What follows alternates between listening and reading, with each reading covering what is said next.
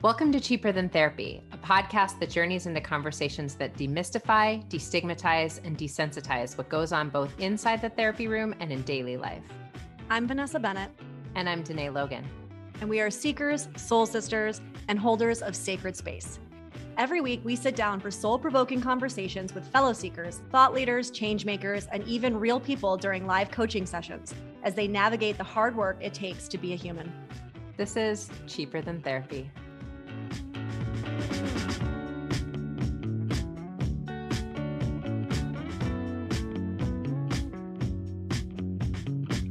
Well, we are very excited for this interview that y'all are about to listen to because these two ladies have had a profound impact on both Danae and I in our personal life, professional life, all the lives.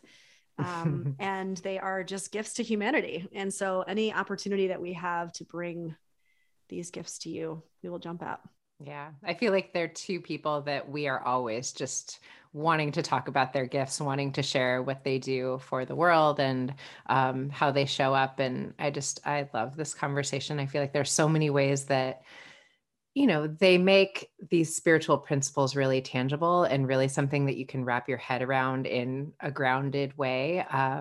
And there's something about being in their presence, both of them, that like just feels like a warm hug from spirit to me. I don't know. That's just how I felt. I mean, I would say, you know, if you're about to listen to this, just be prepared, like open your mind. You're going to hear some maybe words, and maybe not because you're listening to us, but you're going to hear some like words and concepts that I do think people like raise eyebrows at a lot. And I think to your point, they make it really accessible. And this conversation, it feels profound to me because I think even me, like I had a couple like ahas in it around making that connection from spirit to kind of, I don't know, the human, you know, existence, physical realm.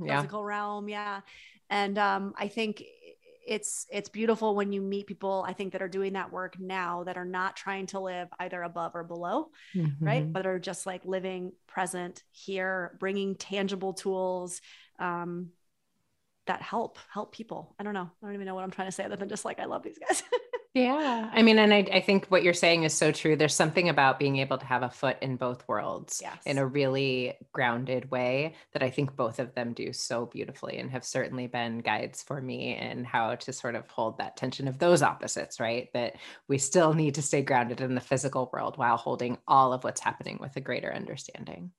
I heard, this just brought something up for me, but I was listening to a podcast recently because, you know, I love really nerdy Jungian podcasts. I don't know if I'm gonna be able to find it. I have a note in my phone, but this idea that the medicine man or the healer, medicine woman used to kind of provide this connection between like death in the underworld and like life here on earth, right? And then in a lot of ways, our more recent definitions of healers, we've kind of lost that connection, and that, you know, healers and space holders, like whatever term you want to use, used to provide that, right? And I feel like people like Ashley and Millie provide that, and I think that maybe that's part of what your and my like draw to them is that they feel like the real deal. They feel like they feel really much like very much like they have a foot in both worlds. And I think that might be like the openness to them. Yeah, I think, you know, this Aquarian age that we've entered, and Millie talks a lot about this in her sort of breakdown of what is happening in the cosmos, has really become a space of opening the door for more of what you're talking about, that we are coming back into this conscious awareness that we are spiritual beings, but there are more people who are holding space for that as like the tangible truth of how we're actually living our lives. And I do think the two of them are just like such potent guides in making that transition and holding space for that, you know? Yeah. Enjoy, y'all. You're probably going to hear more from them because after this conversation, I think we're going to have them on as recurring guests. I love it. Love it. Hey, everybody. Welcome back to another episode of Cheaper Than Therapy. Danae and I are cheesing right now. If you're not watching us on YouTube, but you're listening, because we're just so excited because we have friends of ours, really colleagues and friends today to talk. And I know it's going to be an awesome conversation, but we've had both of them on prior episodes individually, but now it's like joining forces. There's a little quadrant on Zoom right now. I'm very excited. So we are going to be talking to both Millie or Mildred, as well as Ashley. So Millie is an astrologer and a spiritual coach who believes that astrology is about guiding her clients to discover the divine wisdom and strength that is within them. And Ashley is a psychospiritual counselor, intuitive medium, and teacher who believes that we are all mediums, psychics, empaths, and energy healers. We all have this magic inside of us that many have forgotten, and her intention is to help us remember that. So thank you both for being back. Thank you. Thank you. Thank you for having us. Yeah. It feels like there's magic in the room to have the two of you guys here. And I know, I'm going to speak for Vanessa when I say this, but that both of you individually have had such a profound effect on both of us and our journeys and our healing paths. And, I know that the two of you have joined forces in a podcast called the Butterfly Effect Podcast. Blue Butterfly Effect Podcast, Danae. And I feel like before we get into all of the reasons that we love both of you and how you've impacted us, I'd love for you guys to just tell the listeners a little bit about what you've created as you've joined forces in this podcast. And how you guys kind of came to be the podcast, right? Because like Danae was saying, you're kind of these separate entities, obviously, and then you joined forces. Yeah, I'm going to let Millie, because it was her idea. Sure. Well, thank you again for having us. I admire all three of you so much. So to be in this space with you, having a conversation with you all, to me is just, I don't know, it's just like this nudge from spirit, like you're on the right track, you're on your journey. So to me, it means a lot. But yeah, I met Ashley through you ladies, through Vanessa and Danae. I can't remember exactly what you were talking about. And I said, I want to get a reading from Ashley. And so then I asked you for her info. And at that time, I was going through this internal shift of like, I'm feeling that I'm reaching different parts of myself when I'm doing readings. And I know that it's not just from the chart alone. I don't understand where this is coming from. And months prior, I had set an intention. I had asked Spirit, please bring me someone who can explain what is happening with me. And that's how it happened. You ladies sent me her info. I got a reading from her. In that reading, we had a connection, and she invited me to practice with her in her group. And that was in 2021, in 2021. And that's how Ashley and I met. And then after working together for some time, the thought of a podcast for me was very overwhelming by myself. It's something that I thought about several times, but I thought, no, I didn't think it was something that I was going to do. And then in working with Ashley and seeing our connection and how much I've learned from her, I was cleaning, I was sweeping the living room. And this thought came to me, you should do a podcast with Ashley. Which is, by the way, when those kind of thoughts usually come. Yes. Turn off your logical mind and you are actually existing in your emotional space. And Yes, that's exactly it. And I thought, Danae, this is why I clean so much. It's not just anxiety. It is my all the ideas I'm missing whenever cleaning. See this?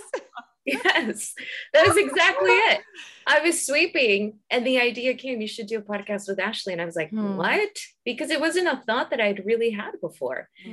And so I always look at Ashley as like my teacher, right? So for me, once I stepped into my rational human mind, right? Like, how can I ask her? No, I am not worthy, right? But yeah, I asked her, and that's how it started. And I don't know if she wants to share the story of why we called it the Blue Butterfly Effect. Oh, well, you picked the shyest person to do a podcast with. So when she asked me, I was like, my whole body was like, yes. Wow. I'd actually had an intuitive hit that I would be doing a podcast. and someone had given me a reading and said I would. And I was like, no way, not me. You know, I'm the quietest person ever. So when you asked me, I was so excited. It just made sense totally. But we call it the Blue Butterfly Effect podcast because my symbol for spirit is a blue butterfly. And when I started mediumship before my first paid reading, I was so nervous. I was like, Spirit, if I'm supposed to be doing this, then send me a blue butterfly. How often do you see blue butterflies? And outside this window, this black butterfly came with blue spots all over it. I'm not joking, within 5 minutes, like right after. And I was like, from now on, that's my connection. And then Millie mentioned one time that she'd had a dream about blue butterflies. And so it just felt synchronistic for sure. And the minute I met Millie, I was like, I just knew in my heart, she's an intuitive astrologer. I was like, this work is meant for her. And I think I was assuming or knowing things about her that she wasn't quite settled into yet, you know, and I had to like move a little more slowly, but she joined my class, which was really small at first. And then is now expanded, which is really fun. So it's been really fun having her in the class, but she's taught me as much as I feel like she says I've taught her. So it's very reciprocal. Can you tell the listeners specifically kind of like what the podcast is about? I mean, we know, but I want them to know. Yeah. So our base theme is grounding spirituality. Grounding spirituality and really being able to talk about things that happen on a daily basis and how spirituality is all a part of that. How at any moment we are connected to spirit. We are connected if we want to, if we're intentional in our human minds, to connect with the essence of us that is light and love. And I know that to say that it comes with a lot. It comes with a lot nowadays, but that was the intention. That is the intention behind the podcast, to almost demystify this love and light. Yes, it's very freaking real. And it's a part of our everyday. It's meant to be a part of who we are as human beings. And how do we recognize it in every moment and begin to really see the magic that is within us? I have to say that one of the things I love so much after listening to the podcast, but just also knowing both of you, knowing your message, and then, you know, Danae and I having kind of similar perspectives and similar conversations that we're bringing through this podcast, is that I think nowadays out there in this social sphere, it's turning, I think now, hopefully fingers crossed. But I do think up until this point recently, this idea of spirituality, the way I've seen it presented, has been in a lot of ways like very bypassy. And what I think that you guys do so beautifully, and I hope that Danae and I do too, is give that yes and. Like spirituality can give us this, like you keep saying, love and light, right? And we don't get out of being messy and human and the pain and the dark and the realities and the messiness, right, of humanity. And I think even just listening to the 2 episodes that you have had, it's so obvious that you two bring such a grounded human reality to spirituality, if that makes any sense. And I think that was so connecting for me when I was listening, because I didn't feel like you were trying to take me out of the human experience. No. Or like I said, bypass the human experience, right? It was like the yes and, like they just were holding hands. No, you have to have both. Yeah. I mean, we are spiritual beings having a human experience, I believe, but we can't just float up into that spiritual connection. We have to understand why we're here. We have to have purpose of our suffering and transform that suffering. And we have to stay grounded. I mean, part of the meditation when I opened my circle in class, we need to stay grounded into this human experience while we reach out and connect to spirit, because there needs to be balance for sure. If without balance, then we're too much into suffering, or we go into the spiritual bypassing where we're just kind of floating out, not paying attention to what's happening inside of us. And if we're here to evolve and transform and learn, then we have to be paying attention to that human stuff that's so uncomfortable. Yeah. And sometimes beautiful. Yeah. Perfectly put. And I do think the shadow elements of our human experience are beautiful. I feel like both of you in your own ways have been such powerful guides for me personally in this space of the spiritual experiences aren't actually separate from our experience of being human. They are integrated within that, you know, and, you know, I'll share, for me personally, I did, a reading with you, Ashley, gosh, was that 2 years ago, that Almost. completely shifted everything about how I hold this experience of being human in a way that I couldn't sort of, it's that thing of once you see something, you can't unsee it. Right. And the way that I hold everything that comes up, that is difficult, that is challenging from that experience with you, I just see it differently. You know, Vanessa and I had a friend that left his physical body from grad school, and you gave me an opportunity to come into contact with him in a way. And I feel like I'm describing it because I feel like, and I'll let you build on this a little bit, but people are often like, what does that mean to sort of have an intuitive reading? What does that look like? But it really gave me a felt sense of, yes, we are here in this physical experience, but forever and ever, I will never see this as all that there is. I can't have that awareness leave me now. You know what I mean? Yeah. Yeah. It's, I think about that reading a lot. That was really beautiful. I still remember that young man's smile on the other side. It was really charismatic. Yeah. Don't forget it. Once you've seen it, you never. Yeah. It was beautiful. And the reason I teach spiritual mediumship, and even though people may not want to connect to the other side, but to understand that they can, and to have that experience that they're with us, and to be able to communicate with them can bring so much healing. You know, people come through and they take responsibility for things that they've done. They come through. My grandmother came through. I think I said this in the podcast, but she was telling my friend the kind of cookies my kids were making downstairs for Christmas.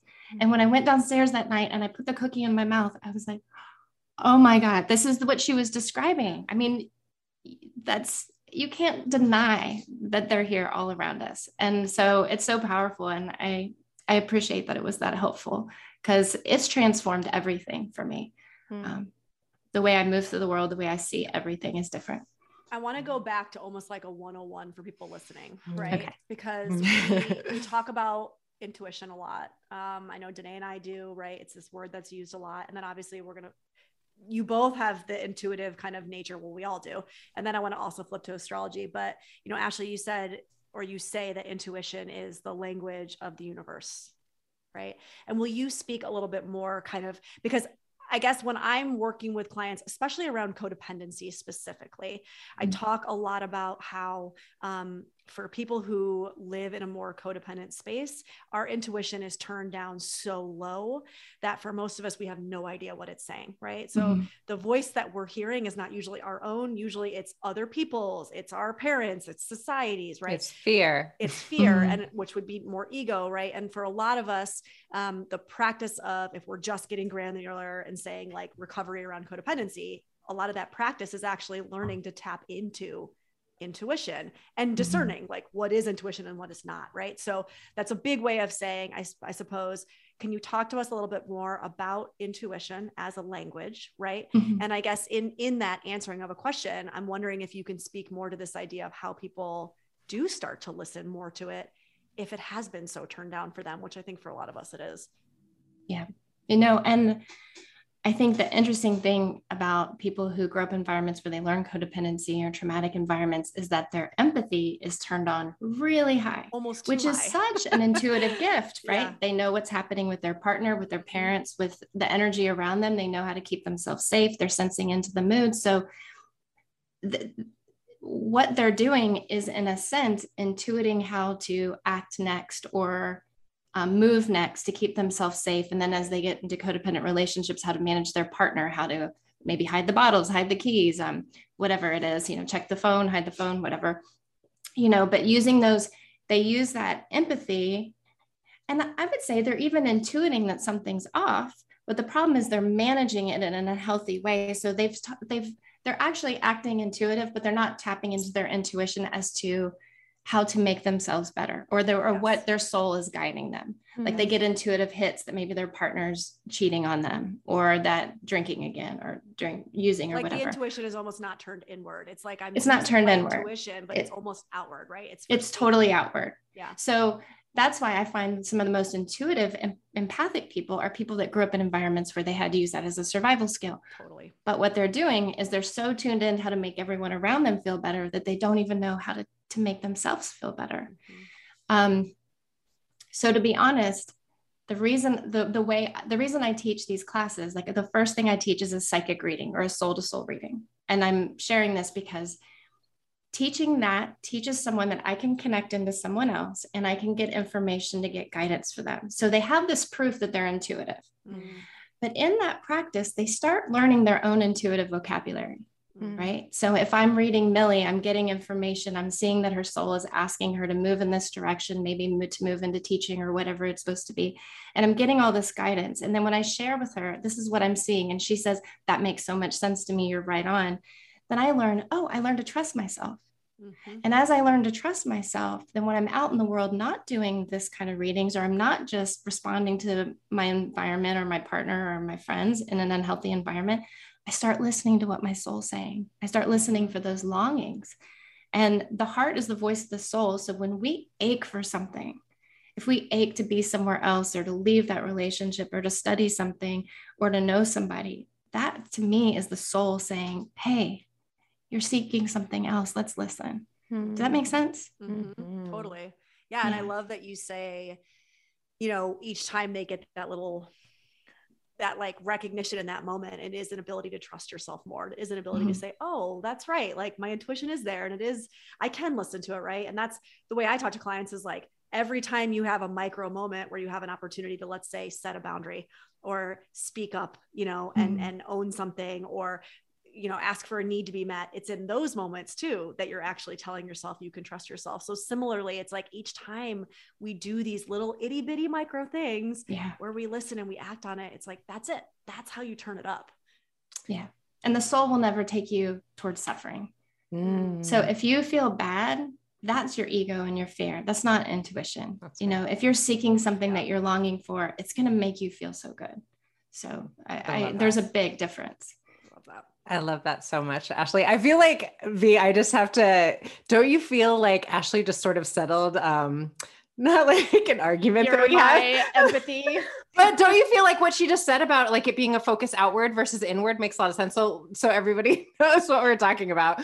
Vanessa and I often have a little bit of an argument about like whether or not being an empath, quote, is a spiritual gift or not. And Vanessa has said in the past that sometimes she feels like it's more, correct me if I'm wrong, of a trauma response to the ways that we've been raised to sort of like anticipate things that could harm us in our environment. And it's not necessarily like something we should glorify as like being a spiritual gift. It's not what I say. It's not about not glorifying it. What I've said in the past is that I don't believe that being an empath is a spiritual gift kind of bestowed to us from high.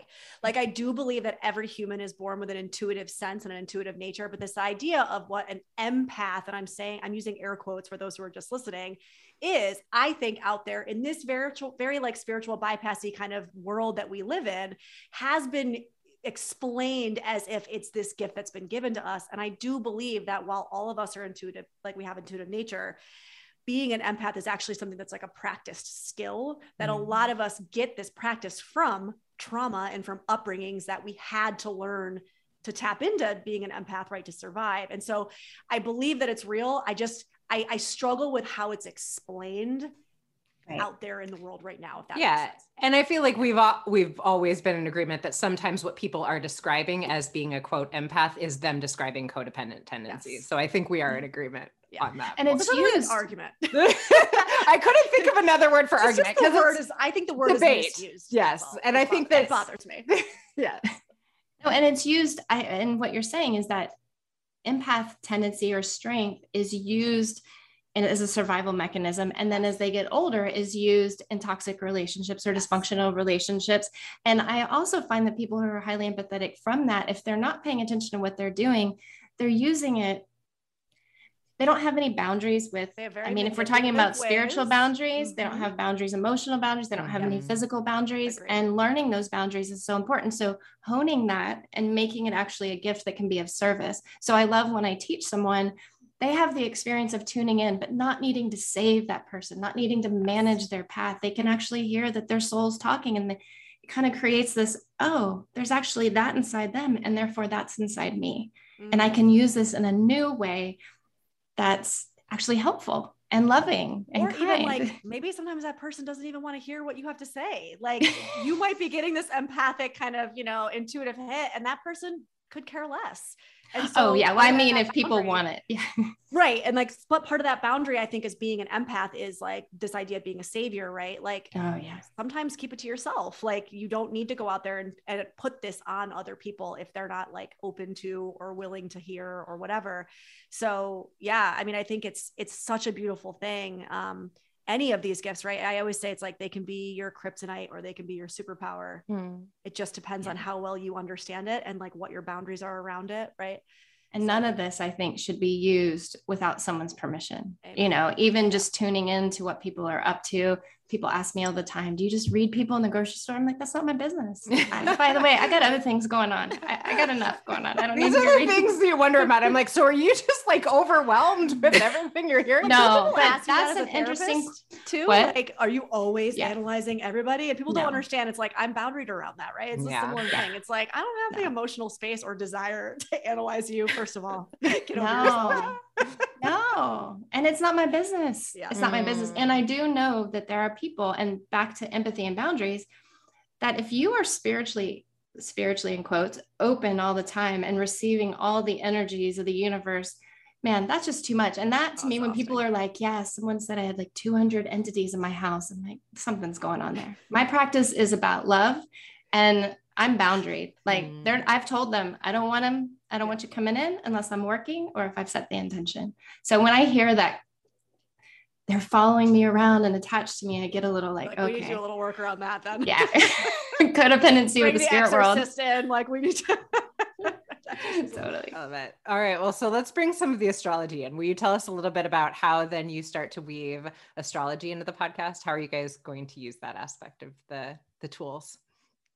Well, so far, it has been the tool that we've been using to come up with topics around. So wherever the moon is transiting at the time, I'm like, okay, what does the moon transiting in the sign of Aquarius mean? And so I sent Ashley some notes and I'm like, this is a topic that can arise from Aquarius themes. And we talk about it. And that's one of the ways that we use it. It's become a really easy way to come up with topics. But for me, I just, I think that astrology is just another language. I mean, when you really look at it, they're symbols. Each symbol means something. Each symbol, when put together with another symbol, creates something else. And when you learn to read it, you have a whole language, right? So to me, it's like everyone can be an astrologer. Anyone. You study it long enough, you begin to put these symbols together, and then it makes sense. So to bring astrology into it, it's just, for me, it's like, let's talk about astrology as we would in any other conversation. It's like the container. Like the astrology feels like it's providing such a beautiful container to then more of these kind of esoteric, intuitive based conversations that you might have, right? And that's why it feels, to me at least, why they work so beautifully together, or you two work so beautifully together. Yeah, absolutely. And for me, when I think about my journey into this, I'm like, it makes so much sense that astrology would be what I would be interested in first, because it very much appeased my human mind. There's a system, there are books, there's a teacher, there's things I can see, and I memorize them, and then I put them together really well, and there's a chart that I can follow, there's a map. But then everything that was already there, my intuitive part, that just came with the practice of doing readings and charts, that was intangible. That was the part that I realized there was no way I could have started with that. There was no way my journey could have started with that. I wasn't in the space to welcome it. And I think that astrology did that for me. Astrology opened me up in a way where, even though esoteric practices have been a part of my entire life, for many reasons, it just made more sense for me to go into it with astrology. And I think that's what astrology does. And where we are now, astrology is becoming much more popular. People are able to pick up on things a lot easier. And that, you're right, the container, that's a really great way of putting it. Now that just becomes the basis of the conversation. And then we can get into these other things that seem so otherworldly or intangible, and they're really not. They're just a part of us. Just, I think it's a different language with different symbols, and a different way of deciphering. Here's something I'm curious to ask the two of you. I feel like certainly this has been true in my own life, but it just feels like everyone around me is so much more open to these tools, these ways of looking at the world, and that there's more than maybe the tangible, material aspects of life that we've been aware of. Why do you think this shift in consciousness is happening now? I think people are really suffering. I mean, I think what we've been through for the past 2 years, people, their trauma is rising to the surface. They're seeking something different. They're seeking meaning. Millie and I have a podcast coming up about, that pain and suffering there. We need to find purpose and context for it. We need to find meaning in it, so that we can understand. Without spirituality, gives us that context. It gives us that purpose. It gives us that meaning. Without it, we're kind of a victim to what's happening to us.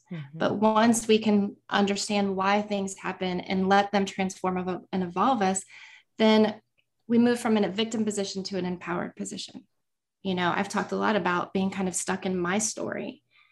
And without understanding why that happened to me, then I couldn't really move from victim to empowered. And once I did, it was transformative. So I think people are looking for empowerment. I think they want to move out of the victim stance, and I'm not saying victim like we're just kind of soaking in what's happening to us and dwelling in a way, but we're looking for it to mean something. If we're going to go through this, then why? And I think spirituality gives us that. And so I think people are looking for that for sure. Yeah. I feel like as a space holder, what I often struggle with, and I feel like both of you have been containers of this for me, but how much do we sort of stay in the space of the bigger meaning for the people that we're holding space for, or sort of like get down in the tangible, like muck of the mud of where the lotus flower is eventually going to emerge from. But I know for me, when I have been in the muckiest dark night of the soul moments, it actually, I don't know that it felt super helpful for people to get down in the muck with me. I sort of was like reaching for someone to give me a little light out there somewhere. So I struggle with like, what can feel like a little bit of the like flying above the fray of like what I believe to be the higher truths about like some of the challenging moments in history we're facing. And then that can feel a little bit sometimes dismissive of where people are in their process of being in the muck and the mud right now. Do you know what I mean? Yeah. I mean, I think just to throw in a little bit of astrology, from an astrological perspective, we're really leaving behind the world that has been built, I mean, for much longer than 30 years, but the last 30, at this point now, 32 years, the value systems from which the world was built upon was very much about the ends justify the means. And we can look at that from an astrological perspective. This is all Capricorn energy. Capricorn energy is what's been transformed. It's been the dismantling and the breaking down of all of these structures that were built on a status quo that was very much okay with a lot of greed, with a lot of, dismissing of the air quotes little people, and that was okay. And over the last 2 years, when we were forced to be home and really face ourselves and question a lot of are these my belief systems, or are these belief systems that I've been conditioned to have? And do they align with my value system? And what is my value system? What does that mean, right? So in this, we're transitioning into a space where I think we're recognizing the individual responsibility we have to understand ourselves at a much more profound level, because in that way is where we can show up to the world differently. And then that's how we are able to contribute to, I feel, the strengthening and the elevating of human consciousness, of collective consciousness. So in this space of being in the muck and people reaching out for an understanding of the muck, I think that's great. Let's understand our muck. Let's really be in there. Let's connect with people who have been through the muck and be open about it, and see how it's in the muck that we learn compassion. If we don't learn compassion in the muck, I don't think we can get through it, because we have to. It's almost like a constant forgiving of ourselves. Like, it's like, okay, if I want to understand a little bit more of myself, I have to forgive myself here. Okay. And I'm going to forgive myself here, and I'm going to keep moving until we realize, okay, I'm just a human being, and there are choices, decisions that I've made. Now I know that I can do better. In that muck, that compassion, that self-love, that I feel almost we have no other choice but to have if we want to continue going. That's what we can then carry out into the world. Yeah. Sometimes we need someone, or often we need someone to be in it with us for a little bit, as far as witnessing it, normalizing, pain is normal, seeing us in our darkest moment, so that we know that I shouldn't be ashamed of this. I'm not alone. And so I find sometimes holding space for people, and I hold it in my heart. That's that purpose, that higher understanding, that transformation piece. I try to hold it for them until they can grab onto them. But being a witness to that darkest, muckiest moment is also so beautiful and important. And I know that's what changed my life, is having those kinds of witnesses. And it can be hard to see people stuck in the muck for long periods of time. And your heart's just like, you don't know. Are they going to get through it, or are they going to get stuck? I don't know. And that's where I just feel like it's such a personal relationship with their soul and this journey here, and what they choose to do with that muck. Yeah. I think, sorry, just real quick, is I think what I hear you saying in that is like, how do we hold space for honoring the muck? I often wonder, with, your ability to know that whatever we believe about life and this physical realm is not all there is, I would feel like it would be almost more challenging for you sometimes to stay in the muck of, like, I don't know, even sometimes the grief work, when you know that, like, that death isn't real. That's not, we leave these bodies, and that's not the end. Do you know what I'm asking? Yeah, but that's where the human experience is so important, because that's part of their human experience. And I know that, even in my own stuff, if I don't get it in this life, I'm going to get it in another life. It's going to come back for me. So you hold the hope that they'll get there, but also understanding that this human experience is so important, that grief is so important, even though we know that our loved ones are on the other side, it's okay, but that human needs to grieve. We need to feel those feelings. We need to feel the pain of this human life so that we can have understanding. Every lesson that comes up, I'm just bracing myself, because even though I understand what it's for, it's still so painful, because I have to surrender again.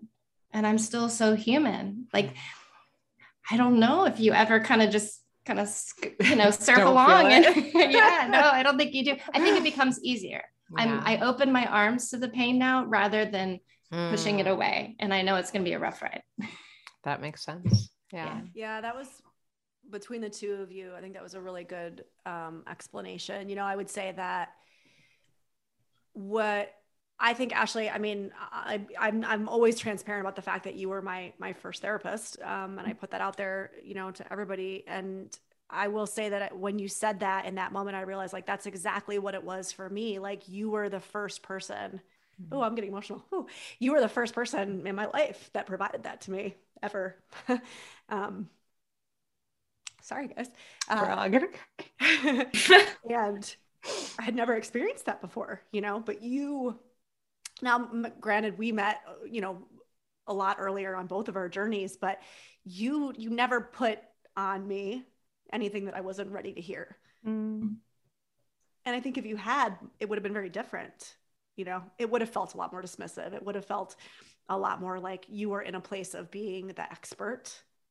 I never felt like you were the expert ever.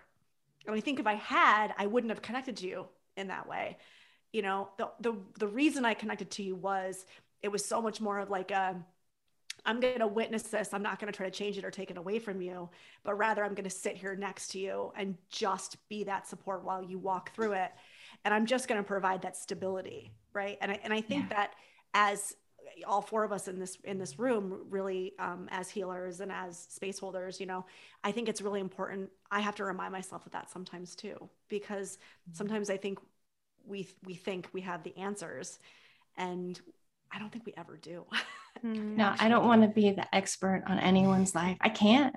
I don't want to. Millie laughs at me sometimes. I'm like, I don't want to be the authority of anything. I don't want to call myself a spiritual teacher. I want to be a guide. I want to walk beside you. Yes. But I can't know what's right for you. This life may be about you rejecting everything and you saying no and you getting stuck in the muck. And some people may decide that I'm just going to stay here. That I can't judge that. I've really, with my whole heart, as much as I want to see everybody transform and to have this experience, I understand it's not my job. I am a witness, and I so appreciate you saying that, but it's true. I'll hold your hand. I'll sit with you. I'll help you. I'll guide you, but it's your choice. Right. And who am I to know? Yeah. I don't know what's best for anyone. It's so funny you said I've told this story a few times, but I had a supervisor, and Danae knows this story. I had a supervisor once, and I'll tell you, he didn't give me much, but the one nugget he gave me was a moment where I had this teen client who was just driving me bananas. She was so stuck in her shit, right? And it was woe is me constantly. And every week I was like, I just want to shake this girl. And I remember in front of our entire group, him saying to me, opening with, I'm going to say it to you like this because you're a New Yorker and I know you can handle it. And I was like, oh God, I don't know what that means. That was how he opened it, because I was in LA at the time. And he said, who the fuck do you think you are? And I remember being like, oh, damn. And, I've carried it with me. I've given that nugget to a lot of people since. And it's still so profound for me, because when I get into that space, and I know it comes from a real desire to want to help, right? But when I'm in the caretaking versus caregiving, I can tell myself, who the fuck do you think you are? And immediately it puts my feet back on the floor. And it's like, you're nobody. You are here to just provide guidance, and that is it. You do not know. I love that. Yeah. And that's not for everybody, but damn, was it for me. When somebody said to me, I was like, oh shit. All right. I hear you. I think we all in this position could remind ourselves of that. Cause I think we can, especially we can want to put our hands in there and make things different. And I think for me, it has shown up in that, especially with the clients that I've worked with for a long time, right? I can see a certain transit come, and they're in it, and they're in it for a year and a half. And it's and of course, if we see each other every other week, it's the same story told in different ways, right? And I had to really check myself and say, okay, I can't this isn't the space to be it's going to be over. It's going to end soon. It's going to end, years. I would be this is not a big deal. You're going to be fine. Exactly. I don't want to hear that this shit's going to last for another 2 years. Right. Exactly. Right. And I was like, okay. And it was especially those really rough transits that I'm like, this is it. This is the point, to hold the space for everything that is processed.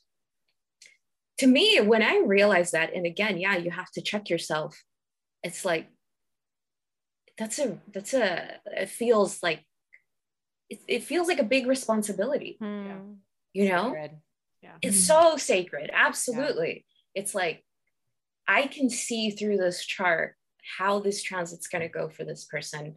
And now that we both know, I can just be present, hold space. And sometimes that's about it. And because that's it. And it's not about me.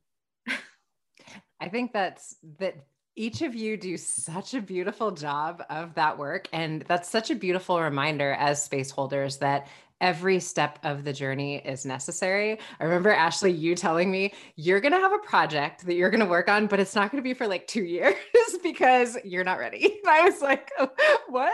And you said something very similar a year ago, Millie. I don't know if you were like, yeah, like next year, but every part of the journey is necessary to gather up all of the little breadcrumbs of information that we need to become who we're becoming. And I think sometimes, I mean, God, with you guys having these phenomenal cosmic powers of seeing like what's coming, I imagine it must be very difficult to be like, nope, just cool your jets and stay where you are in the journey, because it is all, you know, Millie, in your class the other day, someone was talking about how impatient they are with the like where I'm trying to get that I think I need to be. But it's amazing how you'll look back a couple years ago and be like, where I thought I wanted to get to, like, oh my gosh, I have no interest in that anymore. It's like, it's all been perfect, you know?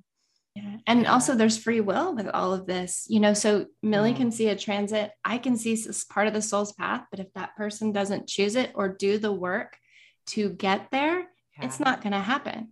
Like Millie's told me, those transits will come back, you know, the cycle or lessons unlearned. I may have said that wrong. Sorry, Millie. I don't know if that's correct, but I'll see in someone's like soul's path, they're like, but if they're not working and taking steps or doing their personal work, that thing that's there, they'll never hold in their hands.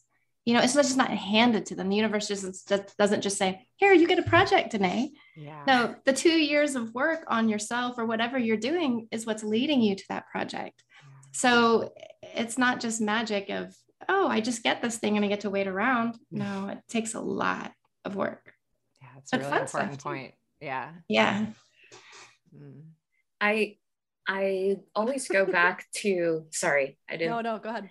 I always go back to what, I can't remember his name right now, but he's an astrologer. And he says the cycles and the planets don't compel, they impel. And I always remember that. I like to go back to that because, and I wish I could remember his name right now because he's so brilliant. It was one of the first things I learned in astrology. And it was really the one thing that just stayed up here. And I said, it's that free will, personal responsibility, free will, personal responsibility. Because, you know, I do get clients that come and they're like, well, they told me that I was going to attract a partner this year and I didn't. And so I look at their chart and it's like, well, yeah, you had a transit that was really supporting you attracting a serious partnership. But how did you meet that energy? How did you meet the universe halfway, as I like to say? And I think that I have to keep myself from looking at future transits of my own, because then I'll freak the fuck out. Like, enough. I learned to trust that those transits, as tough as they may seem, and they have been, they'll teach me what they need to teach me, but I can still show up, you know, I can still show up with support and with grace. And sometimes I'll cry all day and sometimes I won't. Like it's just life meeting us. And that is spirituality. Yes. We meet life and we allow it to tell us what it's trying to tell us. And if we remain open, it tells us so many beautiful things. And then that's what we take with us. That's spirituality. I love that, Millie. I think for so many people, and actually, Ashley, I did not know this about you before listening to this last podcast episode, that you grew up in a very Christian household. I think for so many of us, at least in the West, but I mean, I guess probably globally, we have lived as a people under this kind of idea that there is something outside of ourselves that is some kind of authoritative figure that is here to tell us what to do, not to do, what's right, what's wrong, what's good, what's evil, right? All these things. that part of that has been why we have lost the ability to be in touch with our intuition, right? Because we have been told for centuries not to listen to our bodies, not to listen to our intuitive nature, right? To listen to this thing outside of ourselves, or this, these people outside of ourselves, we'll say.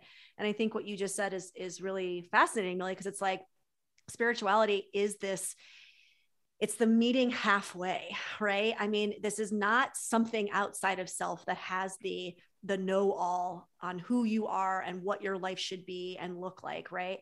There is a process larger than ourselves that we can tap into and that we are a part of, whether we like it or not, or whether we know it or not.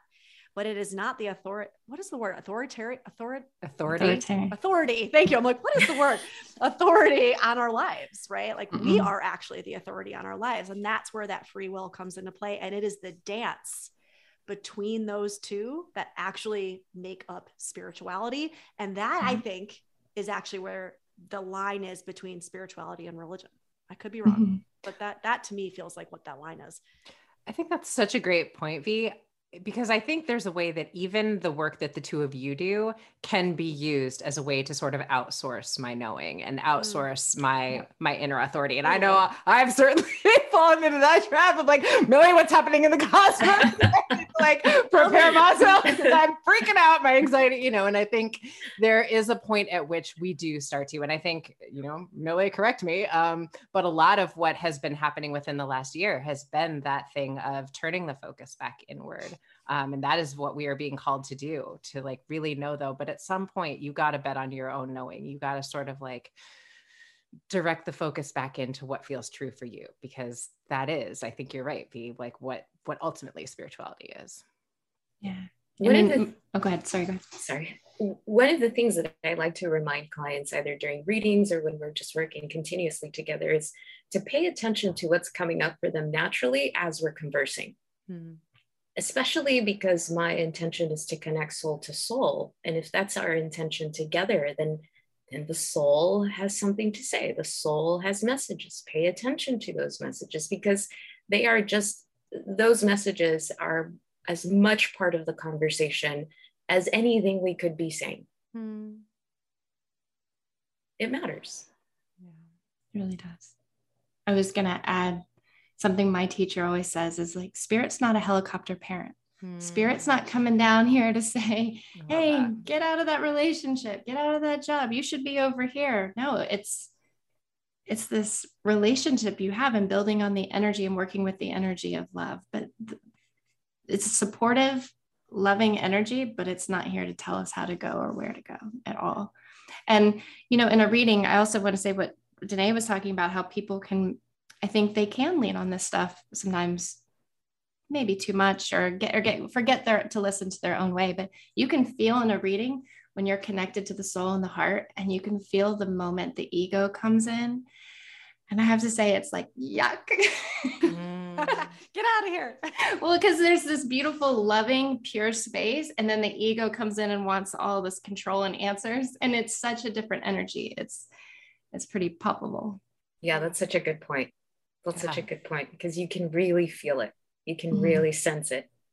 God, that just made me cry when you said that about spirit is not a helicopter parent, because I've just felt that so strongly. Like this presence is here and so supportive and with you and wants you to know how powerful you are, wants you to know the extent to which your answers are always within you. And I have just, I just felt that so deeply as you said that, Ashley. Thank you for saying that.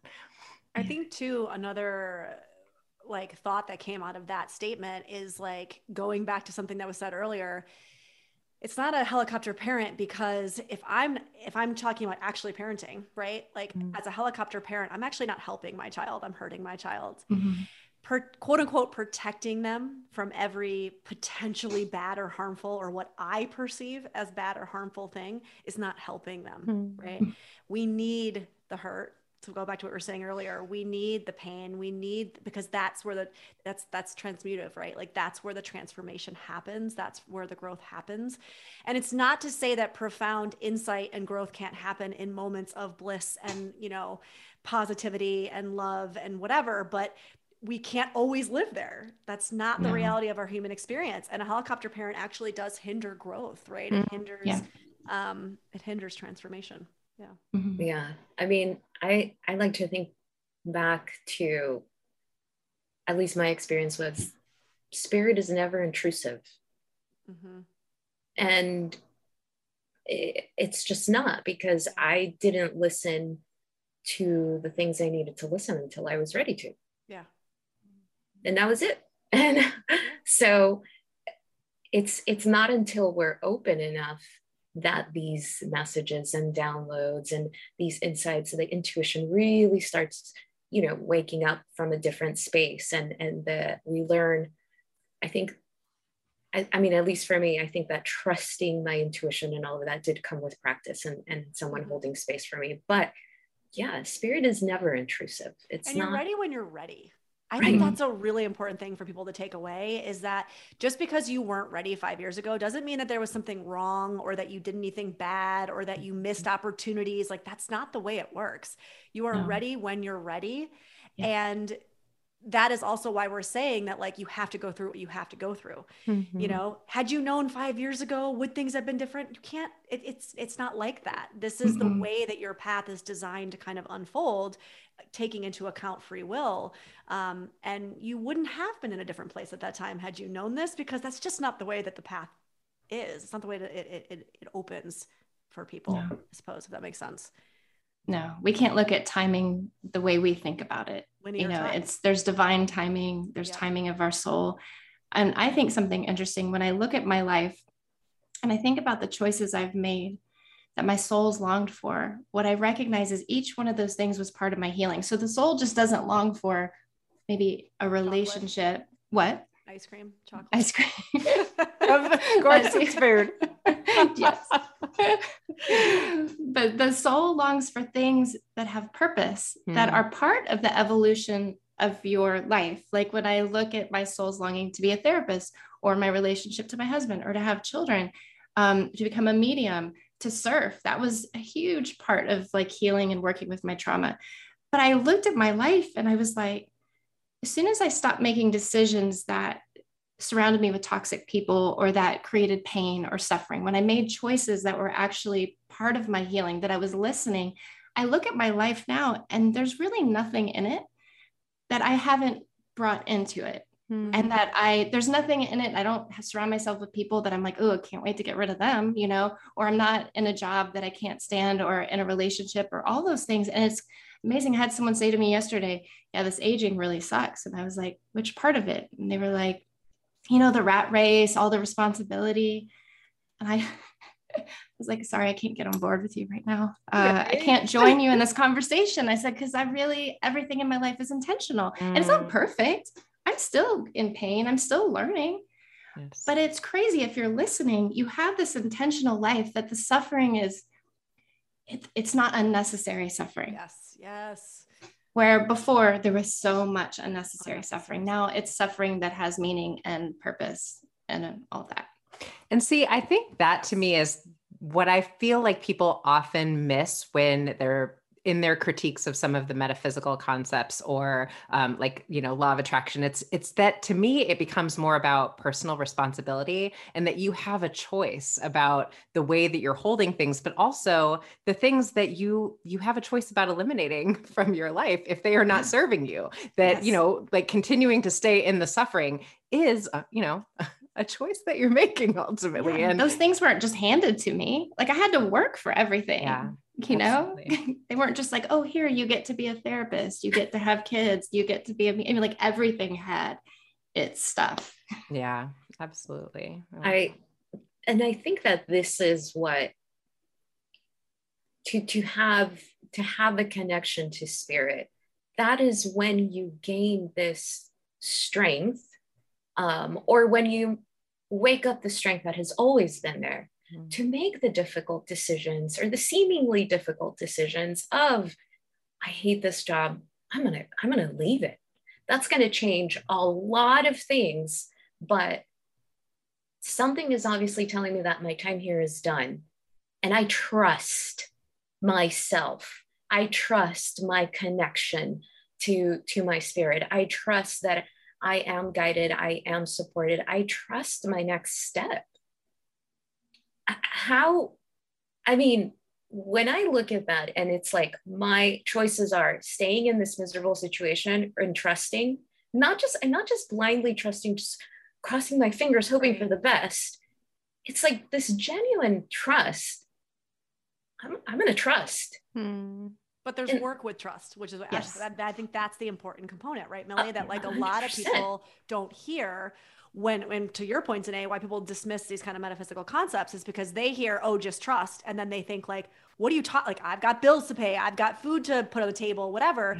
And what you're saying, Millie, is like, yes, we can trust. And then what you're saying, Ashley, is like, but there's work in the trust. Right. Absolutely. They all go hand in hand, right? And this is why I say to clients a lot, like the act of surrendering is like, it's one of the hardest things to do. It takes a lot of work to surrender. It's not about just like kicking back your feet and drinking a margarita, which I wish it were.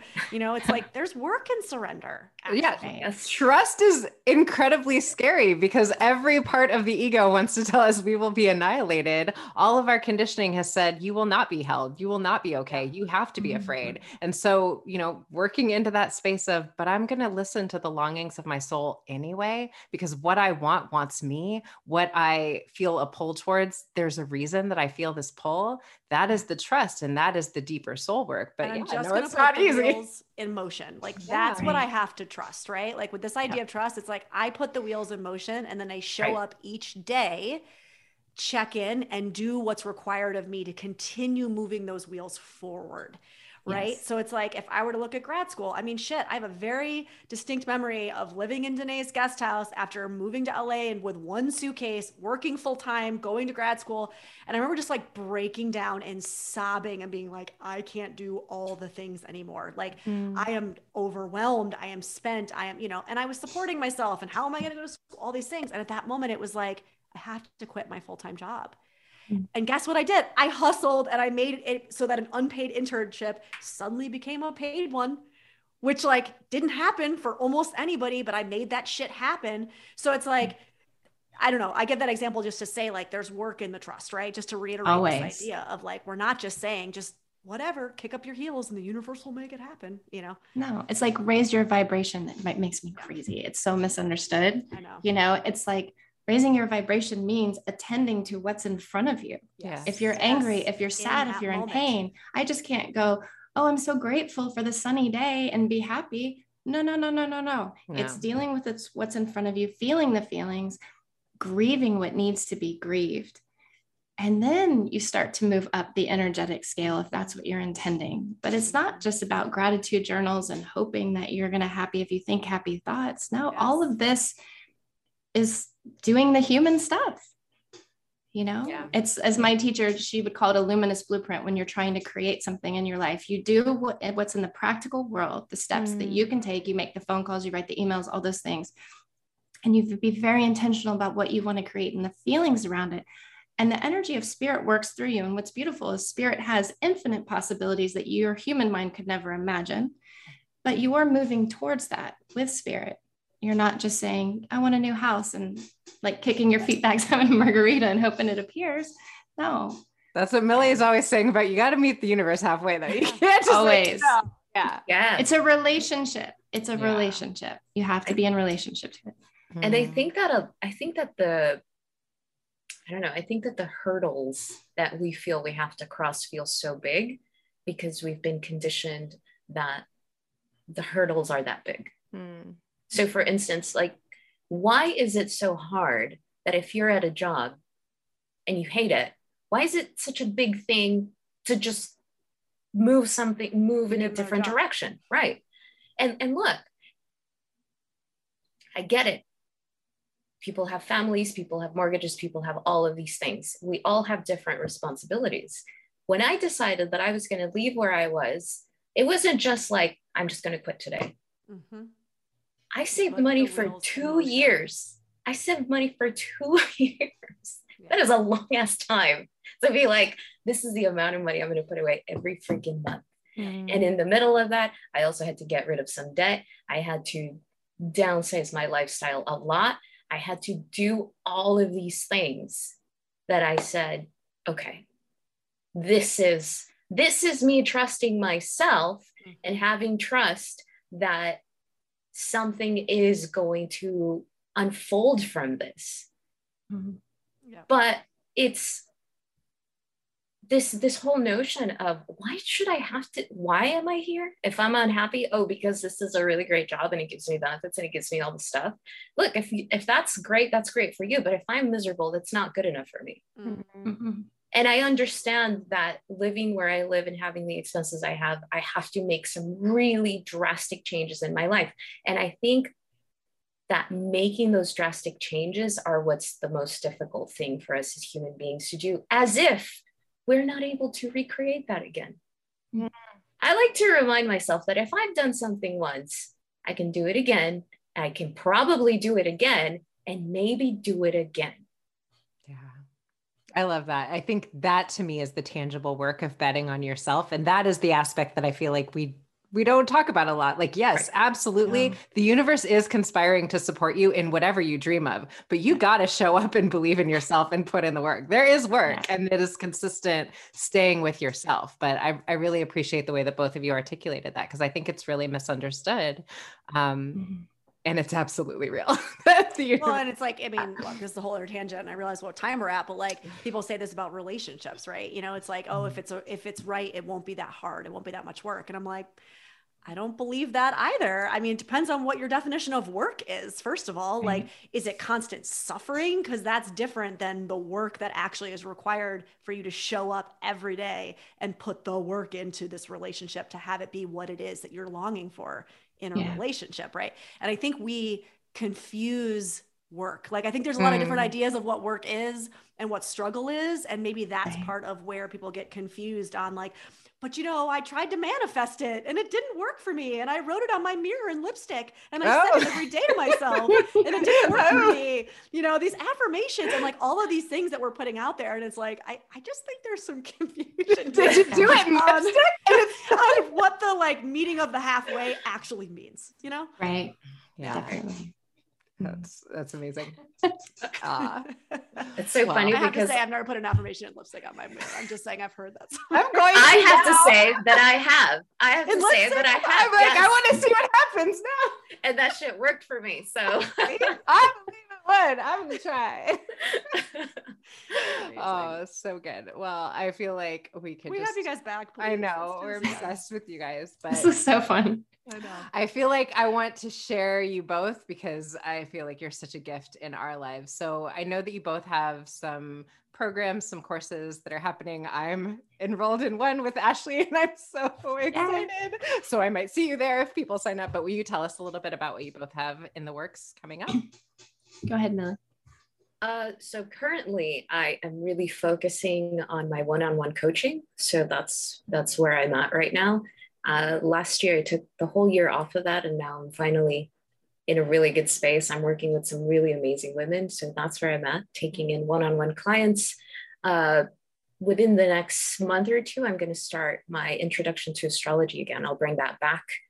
But that's what I'm working on. You can find me on astroconsciousness.com, Instagram, at astro_consciousness. And yeah, that's where I'm at. And just to jump in too, for those who maybe didn't hear you on our podcast when we had you on just you act as a coach as well. And so I want people to know that, because I don't think we mentioned that. Like, you combine, it's the intuitive astrology. You combine the coaching with the astrology. So when they think about working with you one-on-one, I just want to make sure people understand that that's. Thank you. Can I just throw in real quick? I don't understand, well, both of your brains, but Millie's brain, do you know that she remembers the chart of every single person she has ever sat with ever? It's It kind of makes sense to me though, because when you described like how and why astrology was like your gateway, if that's like the way that you're like, it speaks to you and the construct through which you intake information, output, then it makes sense, right? As somebody who also tends to think like that, I can totally see that being, I mean, not that I would ever remember everybody's, but I can understand that ability. Amazing. Yeah. fascinating. It's really weird. Sometimes I don't remember people's names, but I remember their chart. But See, I don't remember people's names, but I remember what they drink. That's the bartender in me, right? Like, I can see you on the street 20 years later and be like, you're a Jack and Coke guy. I remember when you used to come in and order Jack and Coke. That's like, That's it. There you go. All right, Ashley, what about you? Where do we find you? What are you up to? Oh, I am a psychospiritual counselor, but my practice is full. I'm moving towards teaching more, and I'm teaching these classes in spiritual mediumship, which is about teaching us how to hone our intuitive skills. We work with doing soul to soul readings. We work with connecting with the spirit world. We do intuitive energy healing. And even if you don't want to do this for a living, it's a great way to learn, like we were talking earlier, your own intuitive vocabulary and learn to trust. And it's a great way to start or even deepen your spiritual practice. And it's fun. And it's a small, intimate group, usually of 6 people. I do 2 different classes at a time. And they start in April. And then what am I doing? Oh, I'm also doing some here in Charleston, if you're in Charleston, which I don't know if anyone is, but I'm going to be doing some equine assisted clinics, intuitive clinics, and healing sessions. And you can find me at ashleytorrent.com and on Instagram at ashleytorrent29. I feel like we have to do a retreat one day with some equine therapy. That's like the dream, Ashley.